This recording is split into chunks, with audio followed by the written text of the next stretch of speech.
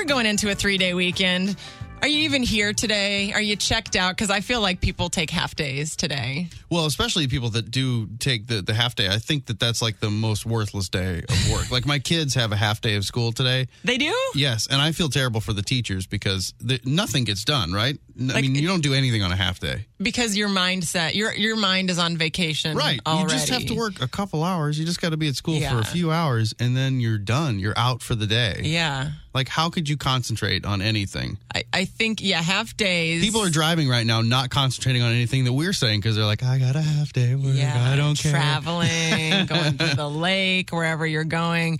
I mean, is a half day of work really the only scenario in life in which having a half is better than having a whole? I think it might be. That's really deep. That's a good question. Deep thoughts. Because I don't want a half of a pizza. I want a whole pizza. Right. That's my positioning statement. That's my motto for life. I want the whole pizza. I don't want a half gallon of ice cream. I want a whole gallon of ice cream. Yeah. Is there anything other than the work where the half is better? That's a great question. Because let's put it out there.